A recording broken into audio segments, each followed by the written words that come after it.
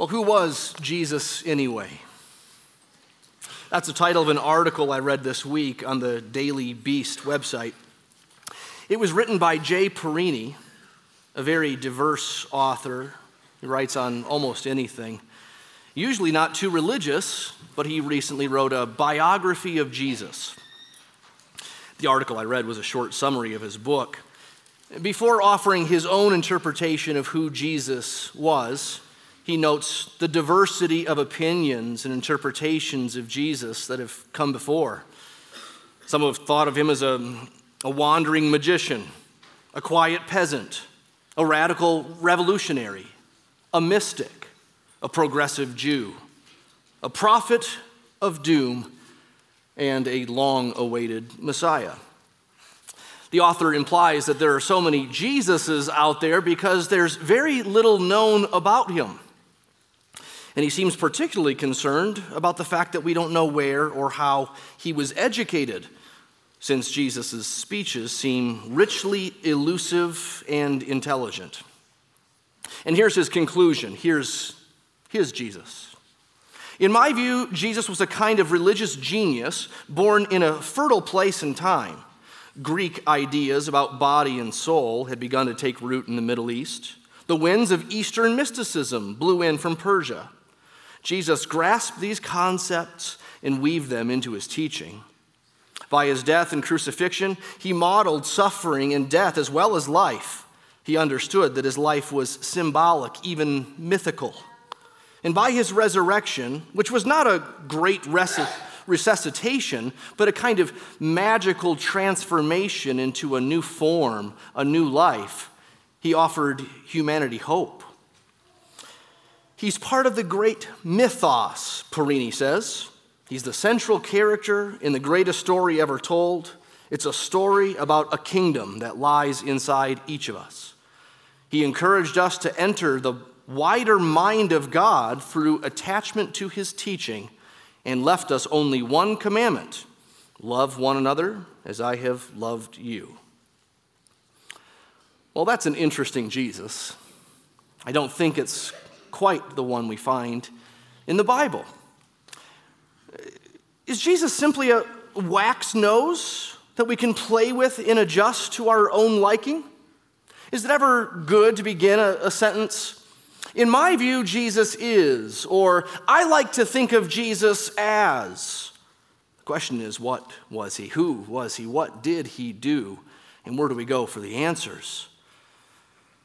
Some would say, I suppose, very little evidence about the real Jesus can be had. But we've been studying the book of Mark together as a church in recent weeks and months, and I think we've seen plenty of information about what he said and what he did, who he was and what he came to do. Even if those in the story around Jesus didn't understand who he was and what he came to do. Mark begins by telling us who Jesus is, not just was, is. Mark 1:1 says, he's Jesus Christ, the Son of God. When it says Son of God there, it doesn't just mean that he is God's son. It also means that he's God. This isn't a perfect illustration, but when I was born of a Kelly, I became a Kelly, right? I wasn't just a son of Kelly. I was a Kelly by virtue of being born of a Kelly. Again, not a perfect illustration for the Father, Son, and Holy Spirit all being God, but the Son of God means that Jesus is divine. And when it says that Jesus is the Christ, that's not just his last name. Jesus Christ means Messiah there. It's an Old Testament term meaning the anointed one, God's anointed. His king. He's the promised one, the long-awaited one. When we say Messiah, though, unless we're very, very familiar with our Bibles, it just sounds like Savior. It means more in Jewish theology, of course, in Old Testament theology. It's hard for us to get our minds around it, and some have suggested that this is one way of describing what Messiah really means, that he's the answer. He's the answer. You say, to what question? And that's irrelevant. He's the answer. He's the conclusion. He's it. He's the Messiah, the Christ. And that's really the meaning of Christmas. The answer has come. The conclusion is here. Yes, there's still more to come, but it's already clear who he is and what he came to do. It's here. He's here. Not just a baby, not just a birth, not just a neat story, not just an inspiring story, not just a tradition.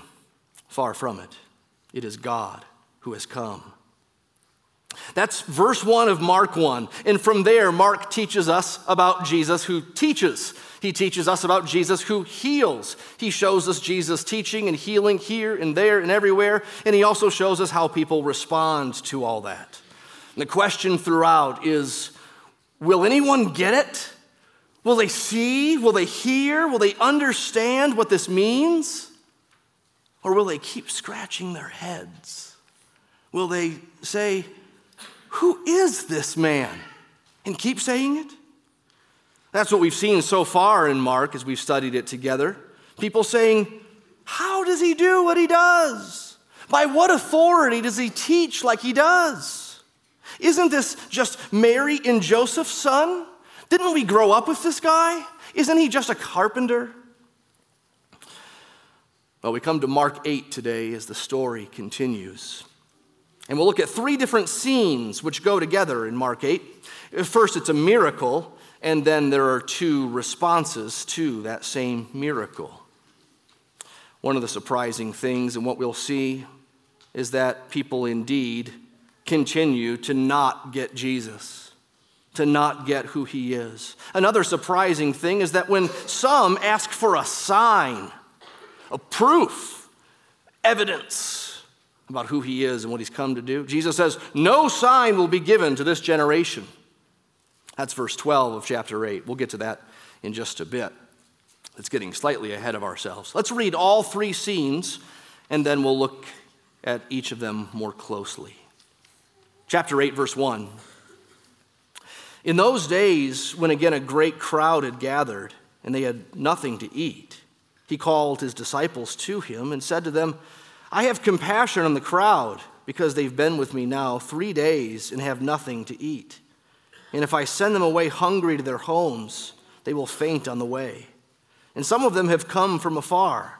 And his disciples answered him, how can one feed these people with bread here in this desolate place? And he asked them, how many loaves do you have? And they said, 7. And he directed the crowd to sit down on the ground. And he took the 7 loaves, and having given thanks, he broke them and gave them to his disciples to set before the people. And they set them before the crowd. And they had a few small fish. And having blessed them, he said that these also should be set before them. And they ate and were satisfied. And they took up the broken pieces left over, 7 baskets full. And there were about 4,000 people, and he sent them away. And immediately he got into the boat with his disciples and went to the district of Dalmanutha. The Pharisees came and began to argue with him, seeking from him a sign from heaven to test him. And he sighed deeply in his spirit and said, why does this generation seek a sign? Truly, I say to you, no sign will be given to this generation.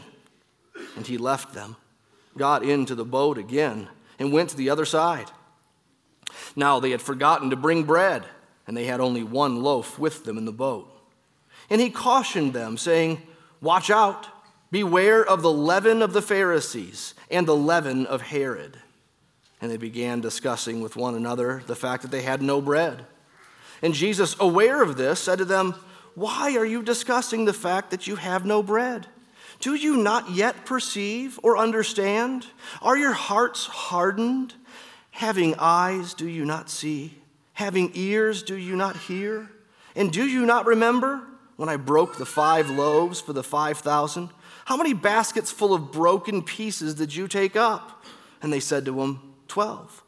And the 7 for the 4,000, how many baskets full of broken pieces did you take up? And they said to him, 7. And he said to them, do you not understand? It's a sad reading, isn't it? But it starts on a happy note. The first scene begins with desperate followers. It's encouraging how eager these people are to be with Jesus. I know it feels very familiar to us. If you've been with us in our study so far, you remember chapter 6, where Jesus fed 5,000 people. You might be wondering, if you come to this, did Mark fall and hit his head and wake up and try to write the same story but messed up a few details? Of course, the answer is no. Jesus fed thousands in at least 2 different times. Different places, different numbers involved. But back to these followers, they're desperate followers. They've come to Jesus in a desolate place, verse 4 says. They've been with Jesus for 3 days. Presumably, he's been teaching all that time. Maybe some miracles as well. They've come from far enough away that for them to head back home would actually run the risk of them fainting without food on the way. So these are desperate people in more than one way. They're desperate because they need food, but they're desperate for Jesus. They're hungry for Jesus. They're hungry for truth. They've pursued him far from home, and they've stayed with him with some reckless abandonment. Some people in this room have gone to a theology conference or a Bible conference before, one out of state. You travel there, you stay at a hotel, and that's a big commitment. Maybe you take some time off work to go, you pay some money to go, and you sit and you listen to a lot of Bible teaching and preaching. But that's at a nice hotel. There's food there. Even if it's expensive, there's food there. There's lots of food there. There's enough. But these people apparently have gone to a Jesus conference in a desert, and they probably brought some food with them, but they didn't plan on staying 3 days. But Jesus is so Jesus that they keep staying, even as they run out of food, and Jesus has compassion on them for that. He has compassion on them for their reckless abandonment, for their Jesus relentless focus. He raises the dilemma to his disciples in verse 3. If I send them away, they're going to faint on the way. He's picking at them again, isn't he? He's poking them to see what they'll do. And they respond in rather typical fashion. In verse 4, how can one feed these people with bread here in this desolate place? Remember, in the feeding of the 5,000, just 2 chapters before, it too was a desolate place. And there Jesus fed them with bread. And they say, how can one feed these people? You're talking to Jesus. He's the one. He can. He did. And Jesus responds to that in a familiar fashion. Verse 5, how many loaves do you have? It's almost like he rolled his eyes and said, all right, boys, let's do this again. He asked the same question last time in the feeding of the 5,000. How many loaves do you have? You think it would sort of spark some memory. Things would click if he said again, how many loaves do you have?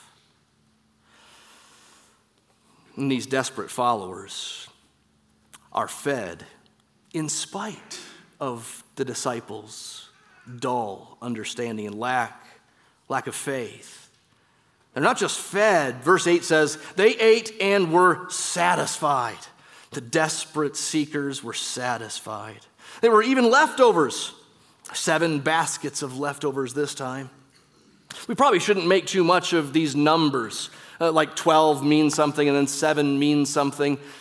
No, likely it just means that's how many baskets were full. It's just a historical accurate number, a recounting of a small detail. A small detail, by the way, that really sends a big message. These people not only ate until they were full and they were satisfied, but there is an abundance of leftovers. Whether it's 12 baskets or 7 baskets doesn't really matter. It's a lot of leftovers that started with something very small. Here, it's 7 loaves of bread, about pita size. And 2 small fish, maybe even minnow size. Now, I pointed out there are a few small differences between the feeding of the 5,000 and the 4,000. Of course, a lot of similarities too, but one big difference between the two is that when Jesus was feeding the 5,000 in chapter 6, he was in Jewish territory. He was feeding the Jews. He had compassion on them because they were like sheep without a shepherd, a very Jewish kind of saying. But now here in Mark 8, he's in non-Jewish territory. These are Gentiles. Jesus was just in the Decapolis area. He's still there, the 10 cities that were occupied mostly by Gentiles. That's significant because we saw last week in chapter 7, there's this Gentile thing going on that's pretty important. Jesus isn't just a Jew who's going to Jews. He's a Jew who's going to Jews and Gentiles. We saw last week that Syrophoenician woman who was a Gentile. And she begged Jesus for help. And Jesus provocatively said, well, it's not right to take bread from the children and give it to the dogs, because that's what Jews in those days called Gentiles. But with great faith, she responded, yes, but don't the dogs get the crumbs that fall from the table? Don't they get the crumbs? By that, she must have understood something. We don't know how much, but she understood something of God's plan for the nations. Something of his plan to bless and save not just Israel, but the whole world. This is what the prophet Simeon spoke about when he looked at the baby Jesus there at the temple in Luke 2. He looked at Jesus and he said, my eyes have seen your salvation, that you have prepared in the presence of all peoples, plural, a light for revelation to the Gentiles and for glory to your people Israel. This is what the prophet Daniel foresaw, a son of man coming. And to him was given dominion and glory and a kingdom, that all peoples and nations and languages should serve him.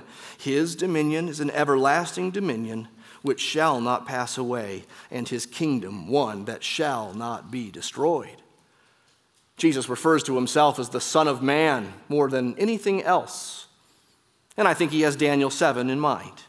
He's the Son of Man who came with a kingdom for all peoples and nations and languages. Isaiah 25 spoke of not just a person who comes for all the peoples and nations, but a time when the Lord himself, God himself, would feed them. The Lord of hosts will make for all peoples a feast of rich food, a feast of well-aged wine, of rich food full of marrow, of aged wine well refined. The Syrophoenician woman humbly asked for just a crumb.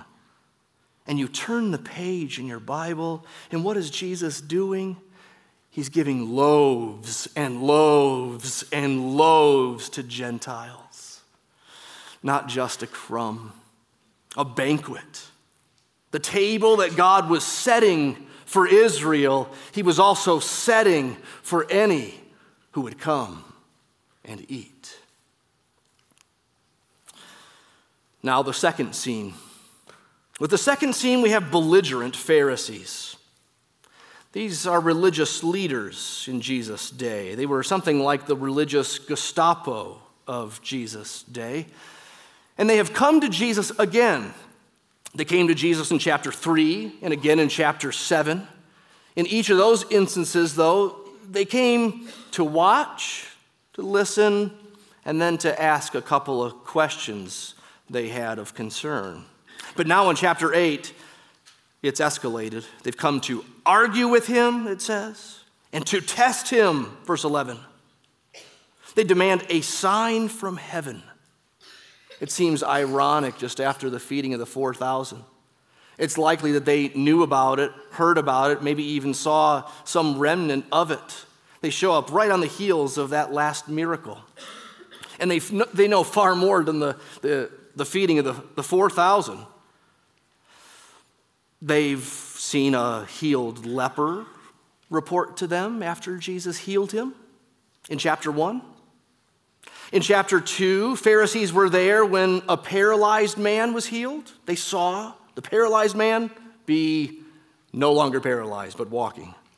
In chapter 3, they were there when a man with a withered hand was healed by Jesus. In the same chapter, they acknowledged that Jesus has the power to cast out demons, even though they said that power was from Satan. And yet, here in chapter 8, they demand a sign from heaven. Notice this wasn't a legitimate request or demand, however you slice it. They came to test him, not to test to see if he could do another or even a bigger. Literally, test here is to tempt or to trap, to get him. They came with this testing, this tempting, in order to get him. They're belligerent in their unbelief. But belligerent Pharisees are ignored by Jesus. Verse 12, he sighed deeply in his spirit and said, "Why does this generation seek a sign? Truly, I say to you, no sign will be given to this generation." And he left them, got into the boat again, and went to the other side. When it says he left them, it really signals he's done with them. He doesn't really answer their question. In other exchanges, Jesus doesn't answer the exact question they ask, but he talks for a while. Here he just asks, "Why would you ask for a sign? There will be no sign," and he walks away. Why did Jesus refuse to give them a sign? Wouldn't a sign be the thing that they would need to see in order to believe? Wouldn't maybe a bigger sign, a better sign, another sign put them over the edge, perhaps, and they would believe finally?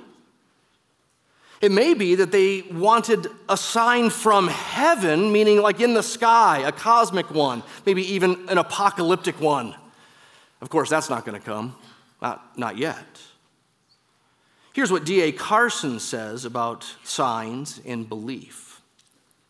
He says, "Many people demanded a sign from Jesus, and he roundly denounced them for it, sometimes dismissing them as a wicked and adulterous generation. One can understand why. The frequent demand for signs was in danger of reducing Jesus to the level of clever magician, able to perform tricks on demand. The result would be a domesticated Jesus. Jesus would have to buy faith and allegiance by a constant flow of miracles done on demand. Such a demand is wicked and adulterous. It makes human beings the center of the universe and reduces God to the level of someone who exists to serve us. He may capture human allegiance if he performs adequately, but at no point is he the unqualified sovereign to whom we must give an account and who alone can save us." I think that's it. Another sign wouldn't have really mattered. They were stuck in their unbelief. And really, they weren't looking for proof in order to believe. They were looking for proof to keep on not believing. Does that make sense? They were looking for proof to keep on not believing. And Jesus says, "You got it. No sign." Thirdly, the third scene, we come to forgetful disciples. They're forgetful. Verse 14 says, "They had forgotten to bring bread, and they had only one loaf with them in the boat." Now remember, they just left 7 baskets of food, and so they forgot the food. Someone dropped the ball. Then Mark leads us in what seems like a parenthetical thought. Verse 15, these forgetful disciples are warned. Jesus speaks. He cautioned them, verse 15, saying, "Watch out, beware of the leaven of the Pharisees and the leaven of Herod." Leaven, yeast, it's in bread. They have one loaf with them. They just came from the feeding of the 4,000. Leaven, often in the Bible, is a symbol or illustration for sin. It makes for a decent illustration because leaven or yeast is little, but it grows. It permeates. It's unseen. It's sort of mysterious. It's in there doing its work, and you can't even lift up the cloth that's on top when it's growing, right? So leaven means sin, But why leaven of the Pharisees and of Herod? That those two would be put together. Herod is a ruler, right? He's unscrupulous in every way. The Pharisees are the picture of scruples. Well, back in chapter 3, in verse 6, after Jesus healed a man, it says, the Pharisees immediately held counsel with the Herodians how to destroy him. You know that saying, the enemy of my enemy is my friend? Well, they have a mutual enemy, Jesus. And even though they're enemies and not friends, Herodians and Pharisees are willing to partner up. And that's how the story ends, by the way, right? We know the Roman government and religious leaders will partner up in the crucifixion of this Savior. In short, leaven of the Pharisees in Herod is simply stubborn unbelief. It's rejection of the Christ. It's not getting him and not caring to get him. And so Jesus cautioned them. Notice 3 times. He cautioned them. Watch out. Beware. The disciples are in danger potentially of going this path. If they continue to hear, continue to not get, they will go the way of others. They'll leave it, forsake it, reject it, or even oppose it. They're not there yet, right? They don't yet see. We know that. They don't yet hear, but they're still with Jesus. They're not Pharisees. This is no Herod case here. But if they keep on with this, oh boy, it's trouble. How do they respond to Jesus' little sermon here? Well, they grow concerned, but not about that. Verse 16, they began discussing with one another the fact that they had no bread, debating with each other, arguing with each other. You can just picture, maybe Jesus gave his little sermon with this one loaf in the boat in his hand. Maybe he picked it up. He likes doing this sort of thing, right? Drawing in the sand, looking at a tree, doing that kind of thing.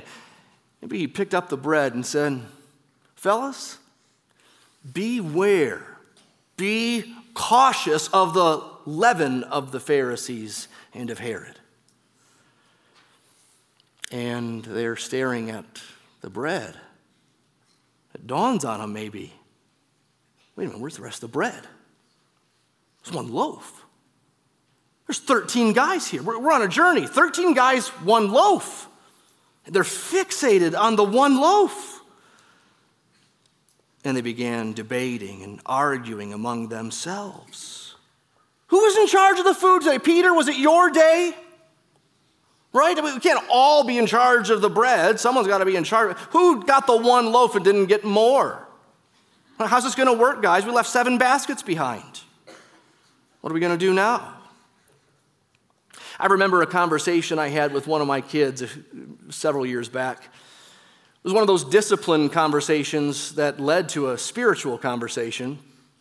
I don't necessarily have the conviction that every discipline conversation leads to this deep, thorough spiritual conversation, partly because you'd have to do less discipline. You need to do more discipline than you have the time to give a thorough gospel presentation after every one. That's for another sermon, though. This is turning into a parenting thing now. But on this occasion, I felt extra preachy, and so I started preaching. You know, I started helping and pleading and talking about the Lord and his grace and walking in his ways and pouring my heart out. And my daughter, I won't tell you which one, she interrupted me. She said, Daddy, can I ask you something? I thought, oh, good. Here we go. It's going to be a good one. She's going to ask a question about her heart and her sin, God's grace for her. And this is good. She's not just listening. She's asking. Oh, good. Oh, yeah. Yeah, sure. What? Well, after we're done with this thing, can we have some muffins? Bend over. No, I'm just... Yeah, I thought I was hoping she was thinking about something else than muffins at the time. The disciples are concerned about a lack of bread when they have the miraculous bread maker in the boat with them. You maybe have a bread maker at your house? Those things are wonderful, aren't they? That's how I gained my first 20 pounds of marriage, a bread machine. Yeah, that's another story too. But they've got the bread machine with them, and they're worried. They've seen the 5,000, they've seen the 4,000 get fed with much less than what they needed, and yet they're marveling, they're fearing, they're arguing. They don't get it. And if you wonder, how could they be this slow? How could they be this spiritually dull? How do they not get it? The answer is, sin is that stubborn. Unbelief can be that dull. It's not a lack of information from which people don't believe. They sometimes get the information. Maybe it's even presented in a very smooth and wonderful and true way. And it bounces off of them like seed that lands on a road instead of in the ground. It bounces off of them. Sin is that stubborn. But again, they're not without hope. Jesus doesn't abandon them, but he does rebuke them. These forgetful, worried disciples are then rebuked with 9 questions. 9 questions in a row. First, a string of rhetorical ones. Verse 17, why are you discussing the fact that you have no bread? Do you not yet perceive or understand? Do you not perceive me? Do you not understand who I am? He's leaving it open-ended here. Do you not perceive? He doesn't say perceive what? He doesn't say understand what? A good math teacher doesn't give away the answers. You got to come to him on your own. And Jesus simply saying, do you not perceive or understand? Implication, don't you know who I am? Are your hearts hardened like the path? The seed bounces off it. Are your hearts hard? The seed is coming to you. It's bouncing off. Verse 18, having eyes, do you not see? Having ears, do you not hear? It's wonderful that hearing and seeing is right here as it is in chapter 8. Because in the last chapter, we saw this last week, there's a man there who's deaf, and then Jesus heals him and he hears. Well, what we'll see on Christmas Eve is a man who's blind, and Jesus heals him and he can see. It's in the next section. And right between it is Jesus saying, do you not hear? Do you not see? These are illustrations of belief and lack thereof. They're illustrations of spiritual perceptivity. He says, do you not remember? Oh, they're forgetful in a far more serious way than just their forgetfulness to bring more food. Do you remember how things played out in chapter 6? Jesus fed the 5,000 there. Shortly, right after, the disciples get into a boat, and then they find themselves in a storm again. And then Jesus walks to them. He walks on the water, and he gets in the boat with them. And the storm ceases immediately. And Mark records, they were utterly astounded, confounded, not impressed, confounded. For they did not understand about the loaves. The loaves. What do the loaves have to do with walking on the water?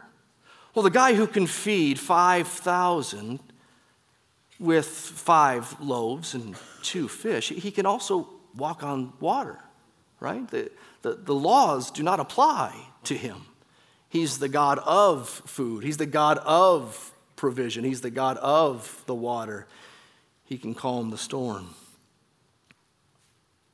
Then Jesus raises a couple of questions about the math involved. These they'll have to answer.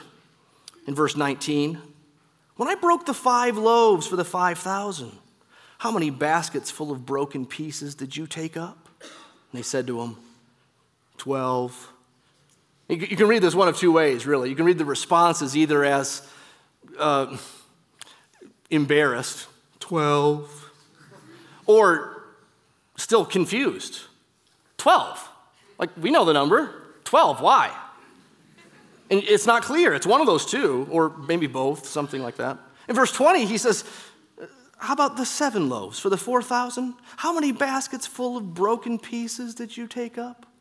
It's either 7 or 7. Why? What's the big deal? Again, the key is not in finding some mysterious meaning to these numbers. 12 often does symbolize something, like 12 tribes, the Old Testament. Yes, there are 12 apostles. But likely these are just historical numbers. Again, it's reminding of the magnitude of these miracles.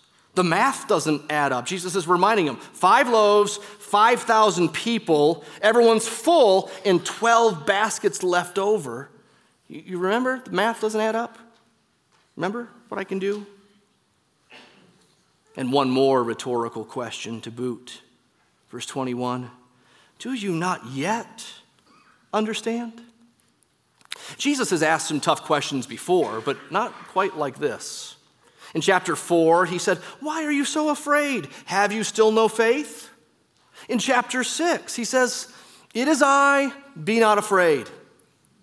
And in chapter 7, he asks them, are you also without understanding? Do you not see? But 9 questions in a row here in chapter 8, that's something very, very different. He's raising the stakes here. He can't believe that they don't believe. Rebuke is maybe too strong of a word. I originally wanted to write the word berate there in my sermon outline. He berates them. He tears them down a bit. Oh, he lovingly berates them. Yes, it's a holy berating. But this is stern. This is different. 9 questions in a row, most of them rhetorical. They should have understood by now what all this means. They should have understood who this is. These verses in Mark 8 that we're looking at today are really more of a who story than a what story. What I mean is, they don't really send the message, don't worry about the what's of life, like bread, because Jesus has got your back and he'll provide, sometimes abundantly, with leftover. Instead, this chapter preaches this to us. You must know who this is. Who is it that can do this? Who is it that can lead you down a path of worry-free living? Right? I mean, because 1 loaf on a journey is reason to worry. Trying to feed 5,000 with 5 loaves and 2 fish. Trying to feed 4,000 with what you got. There's reason for worry unless we get who this is. Do you see? Do you hear who this is? It's the answer. It's the Christ. It's the Messiah. It's the one. He's it. He said, I am the way, the truth, and the life. And no one goes to heaven. No one gets to the Father except by me. He'll say in chapter 10, I came not to be served, but to serve and to give my life a ransom for many. So that's how he's the way to the Father. He's not just going to teach good things or provide what's needed. He's not just going to heal a few people and then zip back up to heaven. He's come to die. He's come to pay a ransom, to make a payment for sin.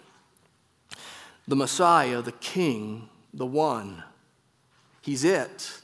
And he's come to bring God's kingdom in all of its glory and fullness, and he does it through seeming defeat at the cross. And yet the victory of his resurrection proves that it was no defeat at all. Well, that gets slightly ahead of us in the story. The cross doesn't really get explicitly mentioned until actually the next story. What we'll see on Christmas Eve is that Peter comes to confess Jesus as the Christ, finally. And then Jesus predicts his death and resurrection, and Peter protests. He's okay with a Christ who can heal, who can feed, who can do many things, who can teach like he does. But one that dies, he doesn't get. Christian, do you remember? It says in verse 18, do you not remember? Isn't that so fitting for us? We're not just like the disciples in this story because we know the Christ if we're his, if we've come to faith, if we know something of the Bible. We know he's the Son of God. We know he died in our place. We know this is God in the flesh, raised on the third day, ascended on high, living forevermore. He's the Alpha and Omega. We could go on with descriptions of in terminology for Jesus. But we often resemble the forgetfulness of the disciples in this story that we looked at today. We often resemble their forgetfulness. In remembrance, in not forgetting, this is such an important theme in the Bible. There are whole psalms that are called remembrance psalms, like Psalm 78 and 105 and 106 and 135 and 136. I'd encourage you to read one of those today. They simply recount God's faithfulness up to that point. The major stories in the Bible that came before. Like God rescuing his people out of slavery in Egypt. Like God parting the Red Sea. Like him leading them through the desert with food raining from above. God doing the mighty and miraculous. We need to remember who he is and what he's done. We Christians need to remember and rehearse for ourselves, like those Psalms do, who he is and what he's done and what he said. We Christians, all the more, we have so much more info about his faithfulness. We have more stories about his faithfulness. There's more Bible than the psalmists had of the Old Testament. More has happened. He's done more stuff. We got more to go by about who he is and what he can do. We have our own experiences to think on as well, right? Just like the disciples had these string of miracles in their wake that they should have been reflecting on and stringing together. They weren't, but we Christians do the same thing. God is faithful and faithful and faithful and faithful. And we forget. And not just faithful in the big things like kids or a decent marriage, or a house, or a job, or life redirecting decisions. But he's faithful and kind and glorious in all the mundane things as well. How many prayers do you think God has heard? He heard them. That's mind-blowing, isn't it? How many prayers have you uttered to him, and they've been answered, whether you acknowledged it or not? How many times have you prayed for safety on a trip, and lo and behold, you show up? We pray sometimes before a trip that we'll arrive there safely and take it for granted when we do. It's amazing. How many meals has he provided? Your favorite meal, how many times have you enjoyed it and really, really enjoyed it? That's God. That's part of his fingerprint in your life. How many sunsets, how many mountain views, how many good night sleeps, on and on and on we could go. We also know the stories of other Christians because we're in this thing together. We've prayed together about things. We've prayed for someone's illness and they got better. We've prayed about your cancer and it went away. Not always, but oftentimes it's happened. We have miracle stories in our past and in our midst. And he's faithful again and again. And yet it's so easy when a new problem arises, small or big, we forget. We look at our one loaf. One loaf. Oh no, one loaf. We got more mouths to feed than one loaf. What are we going to do? We got one loaf. Whose fault is this? One loaf? Maybe we even dare complain to God. One loaf? I mean, sometimes you've given me 50 loaves. Now only one loaf. Figures. We often focus on, we fixate over, we fret about all the wrong stuff. Sometimes all the time, really. When we're fixated on stuff and provision and care in all the wrong ways, we don't hear what Jesus is saying. Just like the disciples. He's talking to them. He's warning them. And they're going, one loaf, one loaf, one loaf, one loaf. That's all they can hear. That's all they can see. We got to hear from him. We got to remember who he is and what he's done. We don't know whether he's going to heal this. We don't know whether he'll provide that. We don't know how he'll answer those prayers, how he'll protect you in the future, or how he'll provide for you tomorrow. But we know who he is. We know what he's done. We know what he said he would do in his word. We know what kind of God we're dealing with here. He's one who has compassion on those who go out to see him and stay with him. Do you not remember? Later on in Mark, Jesus will teach that we enter the kingdom like a little child, or we don't enter at all. Being a child is it's a symbol for faith. We're not to be childish in our faith, but we are to be childlike. And if you came from a decent home where mom and dad cared and food was on the table, you know exactly what Jesus is saying, right? I was thinking this week about how fun it was as a kid to not worry about so much, not care how that's happening. Right? That's a great world to be in. And I know not everyone had that safe and easy childhood, but I was blessed to have one of those. You're out late with mom and dad, maybe at a relative's house for a Christmas party. It's 11:30, it's winter, and you get in the car and this is what I did. I climbed on the back where the window was because some heat would blow back there and it was comfy. Kids, these are the days before strict seatbelt enforcement. I don't advise it, but I slept, right? I didn't worry about, is dad going to stay awake? I didn't worry about, does dad know how to get home? I went to sleep. It's fun when kids start to ask, how do you know where to go when you drive, mom and dad? How do you know? You learned this stuff? How am I going to know? But then they don't care. They worry about it for a millisecond, and they forget about it. You don't come in from playing outside and say, Mom, will there be dinner tonight? You, in faith, say, what's for dinner? Right? And mom tells you. You see bills on a desk, and you go, bills? I don't care. They'll figure it out, right? You hear them arguing about bills, or just at least intently discussing bills, and you go, you guys will figure it out, I'm sure. You've done it before. I don't know how, but apparently bills get paid, right? You must become like a little child to enter the kingdom. You can't figure it all out, but you know who he is. You know what he does. You know what he's like, and you bank on it. I don't know what God will do in this next year for you.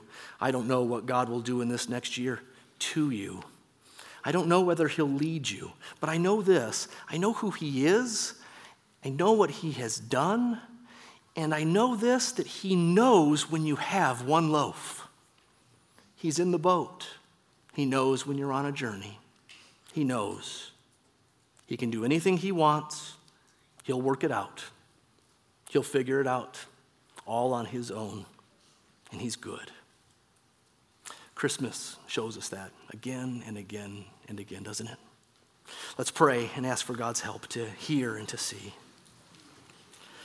Oh, Lord, give us ears to hear and eyes to see this Jesus.